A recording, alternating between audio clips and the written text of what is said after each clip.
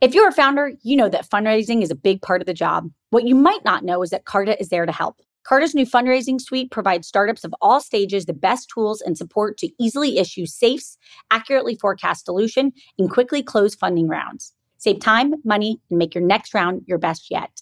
To learn more or to get started, go to carta.com/fundraise. That's carta.com/fundraise.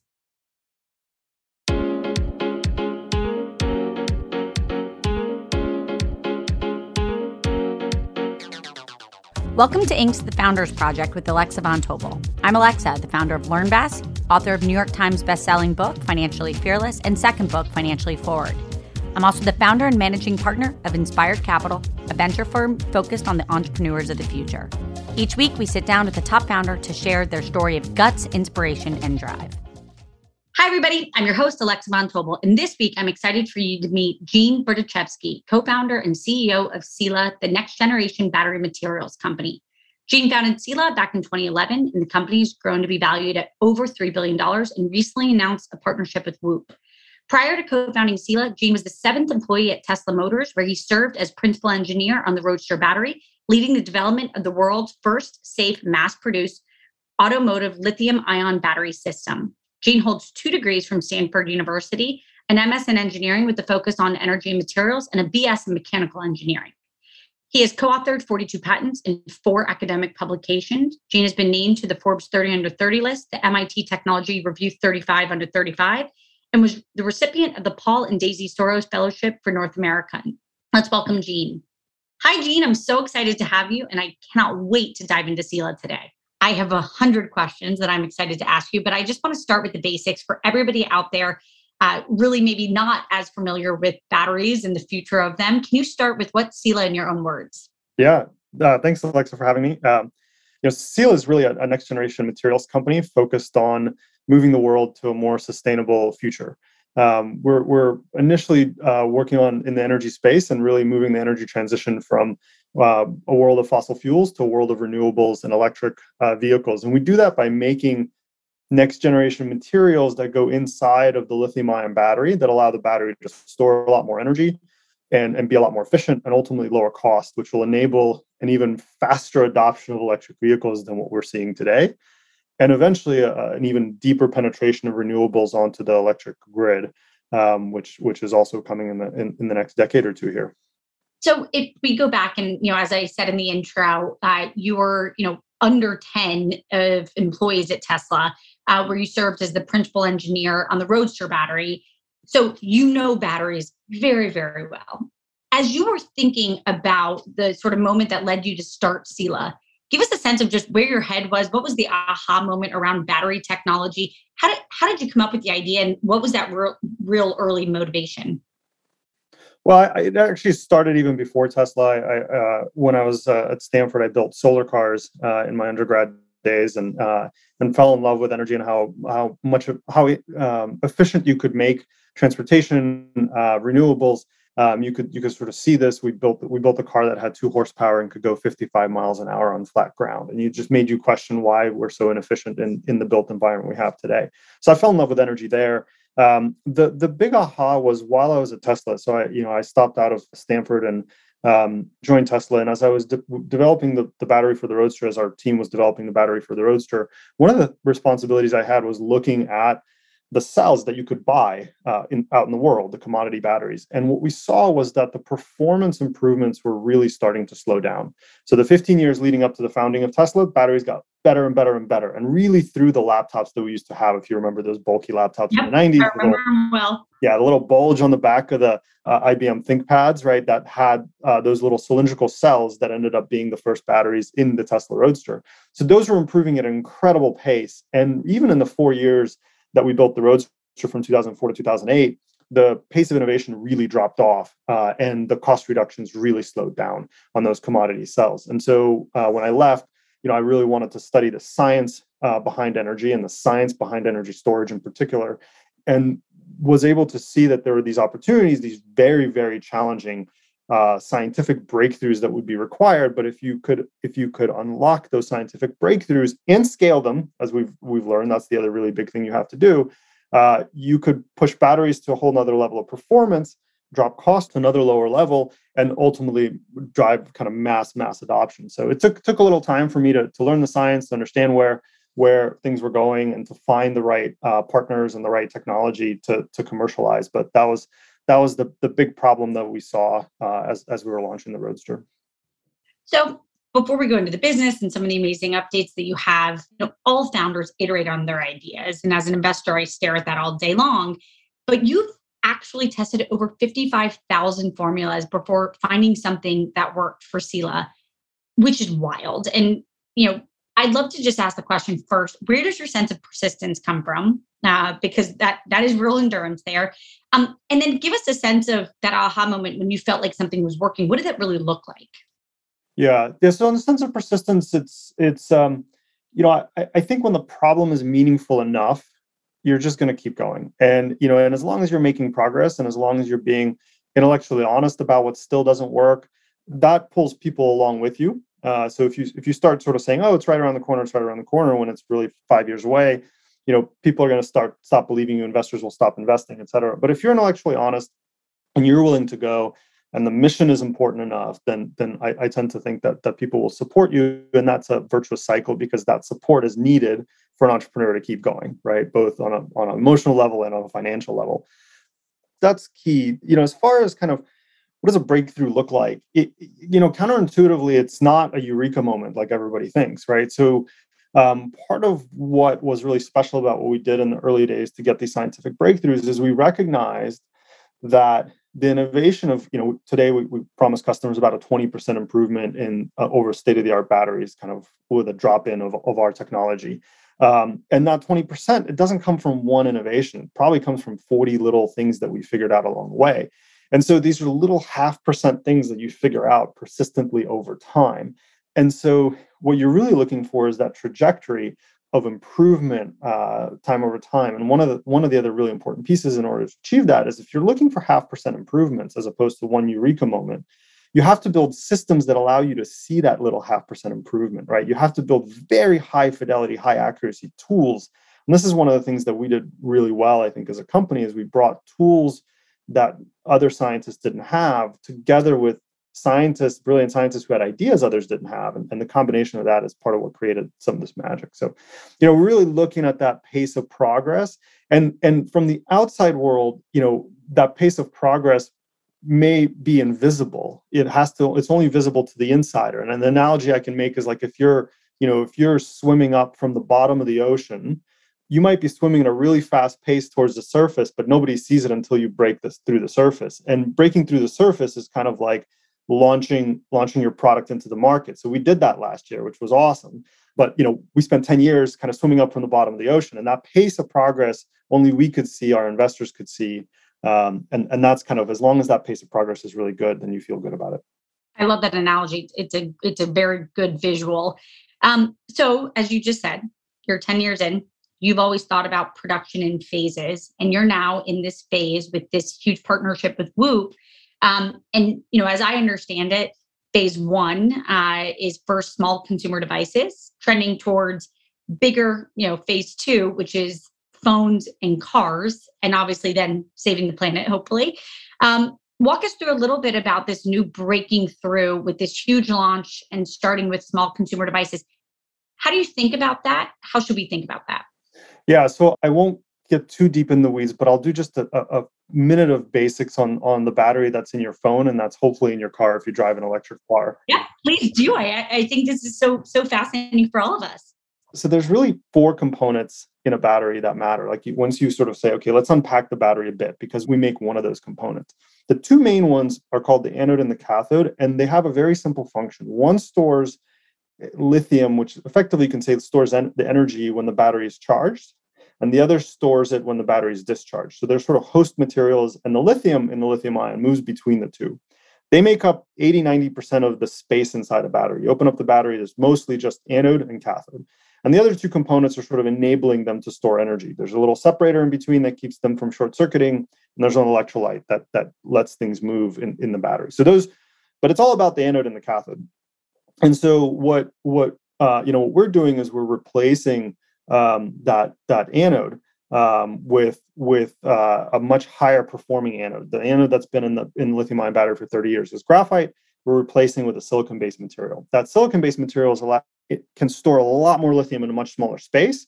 So it lets the big battery get smaller, or if you already have a small enough battery, it lets it get more powerful, right? So it stores more energy.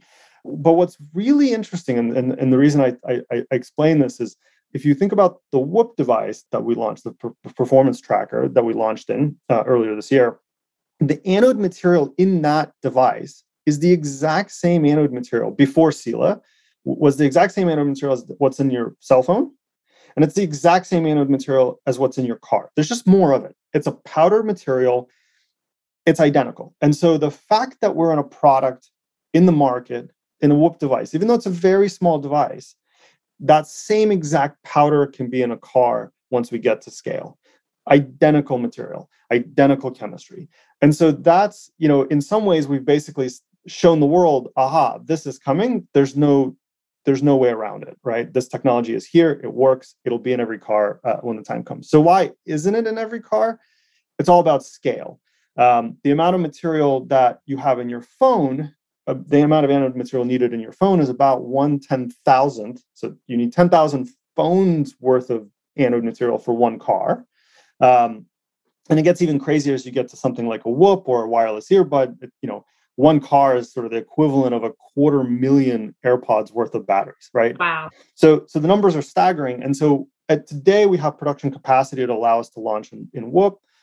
We did announce a $600 million financing at early this year, which will fund the first automotive scale factory to produce this material, this powder, at an identical material at a much bigger scale that allow us to get into cars. And that'll be, the target right now for when folks would be able to have a car with Sila anode inside is 2025 with some of our partners. You just raised $600 million.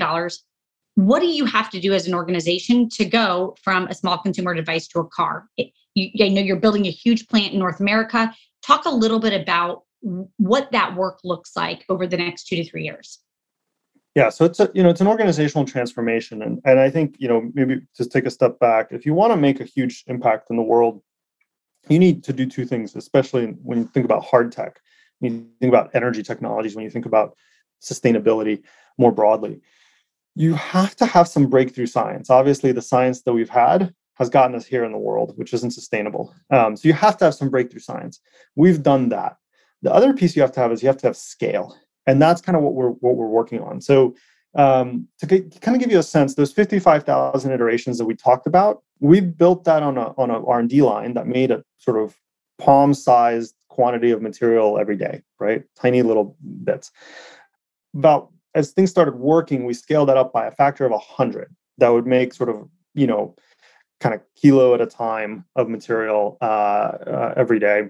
And then as that worked, and we were able to qualify for some of these products, we went out and built another 100 times bigger production line. That we just commissioned earlier this year. That's sort of what's producing material that allows to launch in Whoops and and other small consumer electronics. And now all we have to do, Alexa, is go take one more 100x bigger step. So we need to build these much, much bigger reactors.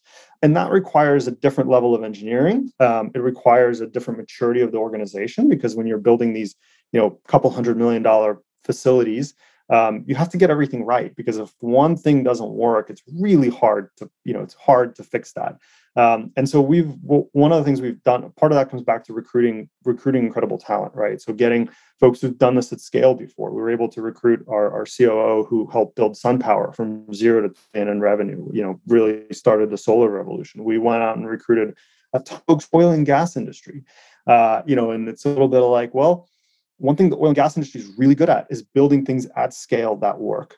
And so we're getting them on our team this time. And I'll tell you, it's an incredible thing to see how many people are really motivated to come out of the oil and gas industry, to come into renewables, to take that skill set. They're incredibly well trained, they're incredibly talented. They know how to build things at scale. And so we have to mature the organization, develop that muscle.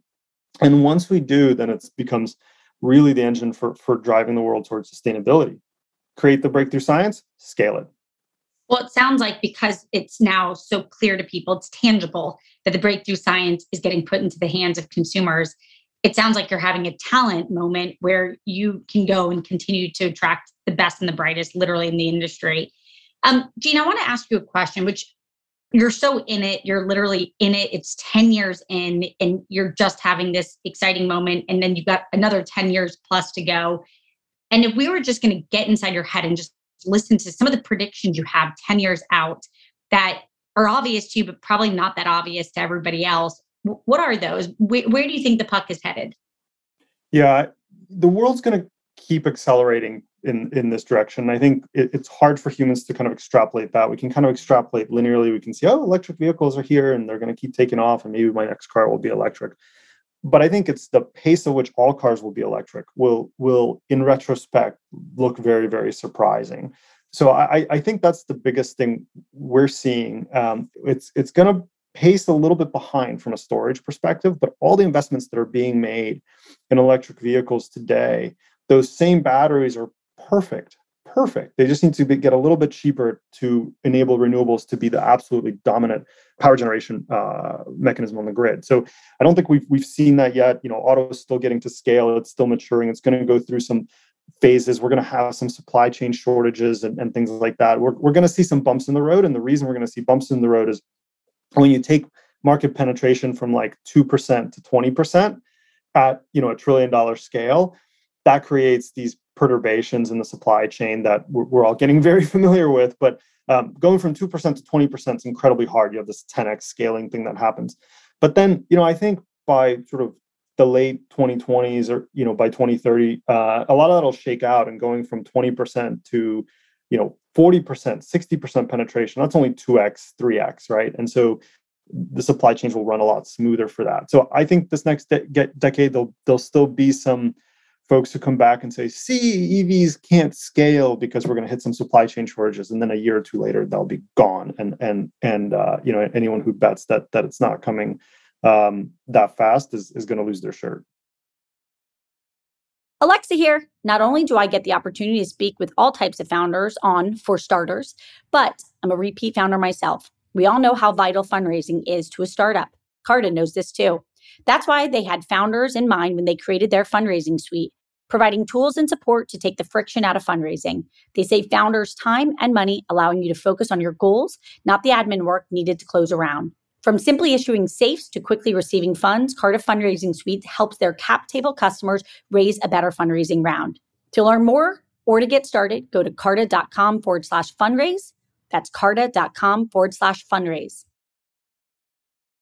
Gene, as somebody who truly is one of the more unique founders on the planet, who is, 10 years into a vision that could have one of the largest impacts on helping save the planet, I'd love to just get a sense of how you think about organizational stamina beyond the 55,000 tests to be able to get the breakthrough technology right. But you're also motivating people in some ways in inches, right? Phase one, it's even on your website. Phase one is consumer products. Phase two is, X number of or phones, and then some cars. And then phase three is millions of cars. And you have to have so much stamina for, it's not even a marathon. You're running like an ultra marathon. How do you think about that organizationally and culturally? Give us a sense of some of the things that really matter and make that work. Yeah, so I think about, we talk about this a little bit internally. We think about trying to build a 100-year company, right? And what do you need to do that? One of the most important things you need is you need folks to stick around. You need really good retention, because you need the knowledge that people are, the know-how that they're developing for the first 5 years might lead to just an insanely important breakthrough in year 7. But if you have really high turnover and nobody stays there more than a year or two, you never get to year 7 for the kind of insights that people can drive, right? So scientists study something for a really long time, and they can make a breakthrough, much later. And so you have to create a culture that's conducive to people wanting to be there for a while. And for that, you need it to be a pretty inclusive culture. You want all your folks to want to be there for a while. You need it to be an incredibly collaborative culture. So we think about how we can kind of motivate that type of environment, but it has to come with standards of excellence as well. You have to sort of push people, you have to challenge them. And honestly, the best people, most talented people in the world want to be challenged, right? So we talk a little bit about what motivates the most talented folks to join your mission? Well, frankly, it being really hard is actually very motivating, as long as that's really hard is coupled to really meaningful. People who've spent their career at the top of their game want to challenge themselves. And so when you say, like, we're going to do this thing and it's incredibly audacious, and think about Tesla back in the early days, like, it was sort of the only game in town, and all the most talented people who wanted to work on EVs went there. And so they had an amazing ability to recruit talent. And so in our domain, I think we're doing exactly that same thing. We're tackling the hardest problems in the right ways with the right environment where the best people want to come and be challenged. So that's really important. At this stage of growth for the company, where we've exited the part where, as a young startup, you're always struggling for capital, and you think about, I'm an engineer. I'm a bit of a scientist, right? So I think about this as a chemical reaction. In a chemical reaction, you have what's the ingredient that's limiting the reaction proceeding? It's your limiting reagent, right? And so in an early stage of a startup, your limiting reagent, what's keeping it from proceeding is oftentimes money, right? And you have to sort of show a little bit of progress, get a little more money, show a little bit of progress, get a little more money. As you exit that, and as you start to be able to raise bigger amounts of money, the limiting agent shifts to leadership. It shifts to, okay, how do we rally people at every level of the organization? I'm not talking about CEO. I'm talking about every level. And leadership, individual leadership. It's not management, it's leadership. And so there's sort of two things you have to be relentlessly focused on, I think. As you bring in not just talent, you have to bring in leadership. You have to look for that. You have to continue to up the leadership game in the organization. And the second thing is actually you can generate leadership within the organization. How do you sort of give people the ball and say, here's this really important thing, run with it. And that lets people step up. So, that kind of in this stage of the company, and I'm sure it'll change. I'm sure the limiting reagent will change as we grow for the next decade. But I think we've exited that capital limiter and entered sort of this leadership limiter, and you have to do it both through bringing more and developing internally. I want to switch gears a little bit, and I want you to tell us a little bit about yourself growing up. You came to the United States at age 9 from Ukraine. I want to just pause and ask the question, what did your parents do that made you this special? And I'm sitting here as a parent of 3 little kids, and if one of my children is you, I'm pretty sure I would be the proudest grandmother at some point in my future. Give us a sense of something that your parents did that really you remember. I mean, I think I certainly don't feel special. I feel like I have to challenge myself to get good enough to do the right things. I think sort of all entrepreneurs sort of suffer from some amount of that. But I'd say, looking back, one of the things was not to allow me to compare myself to others, but to just compare against sort of a standard of excellence and try to always achieve a higher standard of excellence. So, and I think this is true of many immigrant families, but the joke is if you bring home, 99 on a test, they're like, why not 100? And that was very true, I think, with my upbringing. It was sort of like, well, yes, you might be doing this math that other kids aren't doing, but it doesn't matter that other kids aren't doing it. Here's a calculus book, and you're going to, sit there every summer day and, for the first 4 hours and do 20 problems, and then you can go play, right? So I think just sort of pushing for that standard of excellence, rather than sort of allowing to compare to others, and then it becomes a little bit sort of second nature as you grow up.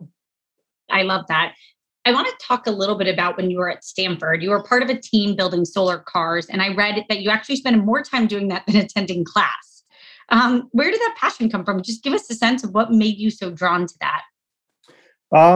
Honestly, other people. So, I was an only child growing up. I didn't have brothers, didn't have sisters, sort of wanted some of that kind of camaraderie.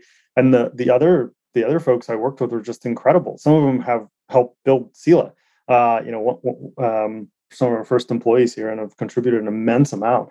And in that environment, that was sort of a startup like environment where there was no adult supervision, basically. A ridiculous mission, which is build a car from the ground up by a bunch of 18-year-olds who, put our friend in it to drive on a freeway, at 80 miles an hour in some cases.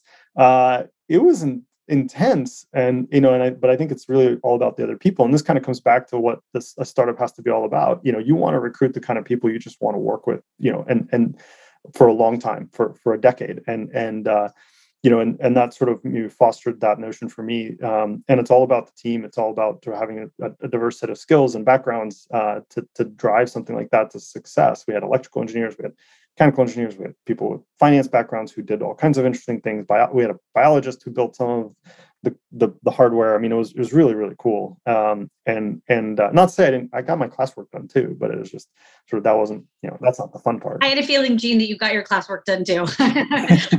Wasn't worried about that. I'm going to end by my last question, which is, being a founder is brutal, and you probably know better than anybody. It's just sleepless nights, things that don't go right, and you're 10 years in and you're just getting started. And, it is, I would actually say you get this special, maybe this is my bias, but you get this special ivory tower because what you're trying to build matters so much. You really do get to go to work every day trying to save the planet. But that's also a lot of stress on your shoulders. What are your tricks or tips or anything that you do that you could pay it forward to other founders listening that just keep you sane and stable? How do you find a little bit of that emotional balance that is necessary to run the marathon you're running? Yeah, and we certainly don't want to think of ourselves as being in some special place. We want to show up every day like everybody else, and put in an honest day's work, a really hard, honest day's work. But, I think the key from my perspective is to continually recruit people that you give some of your work away to, right? I think I have a little bit of a reputation for being a micromanager at times in my organization, but I think when my goal, and when we get this right, and we have the right person in the right place, I'm sort of like, okay, you take this and go. And I think you have to trust people, and you have to sort of lead with trust if you want that trust back.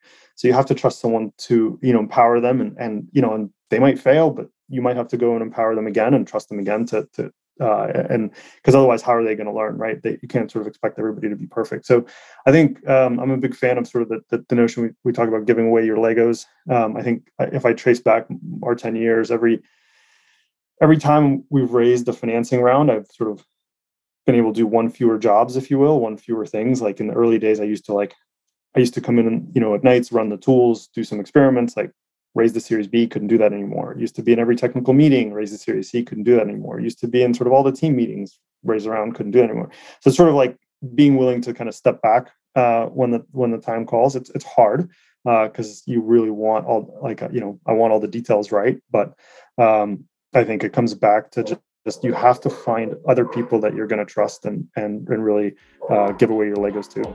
I love that. Gene, I want to thank you again so much for joining us today. Everybody out there, if you want to learn more about Sela, you can head to selanano.com, and you can join us next week for Inc. the Founders Project with Alexa Von Tobel. Gene, again, we're rooting for you. We're so grateful for your work, and we're wishing you the best. Thank you, Alexa. Really a pleasure.